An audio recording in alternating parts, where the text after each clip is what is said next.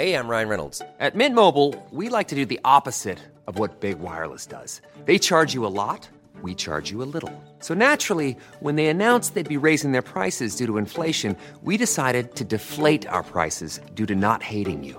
That's right. We're cutting the price of Mint Unlimited from $30 a month to just $15 a month.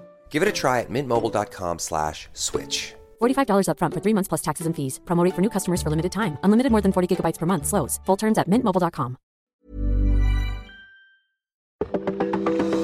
Welcome to This Date in Weather History for Sunday, March 14th. I'm AccuWeather.com's Evan Myers.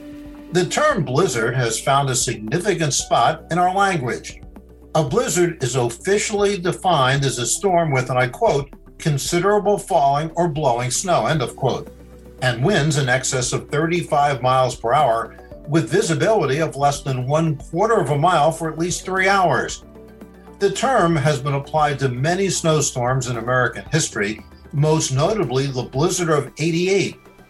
The term has also been used for snow events that did not meet the criteria but were big snowstorms nonetheless. But the term wasn't even invented until March 14th of 1870. The editor of the Dakota Republican of Vermillion, South Dakota, described the storm, and I quote, a violent snowstorm driven by a heavy northwesterly wind and continued 3 whole days and nights. The weather was intensely cold and a heavy fall flying before a furious wind, blowing only as the prairie winds can blow, rendering traveling exceedingly uncomfortable and dangerous, if not almost impossible, end of quote. The storm referred to as a blizzard. A baseball team was named right after it, the, quote, Northern Blizzards of Estherville, Iowa.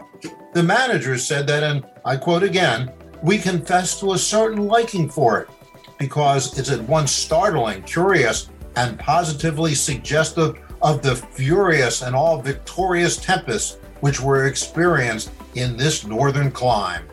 And that's what happened on March 14th. Be sure to tune in tomorrow for a brand new episode and find out what happened on this date in weather history.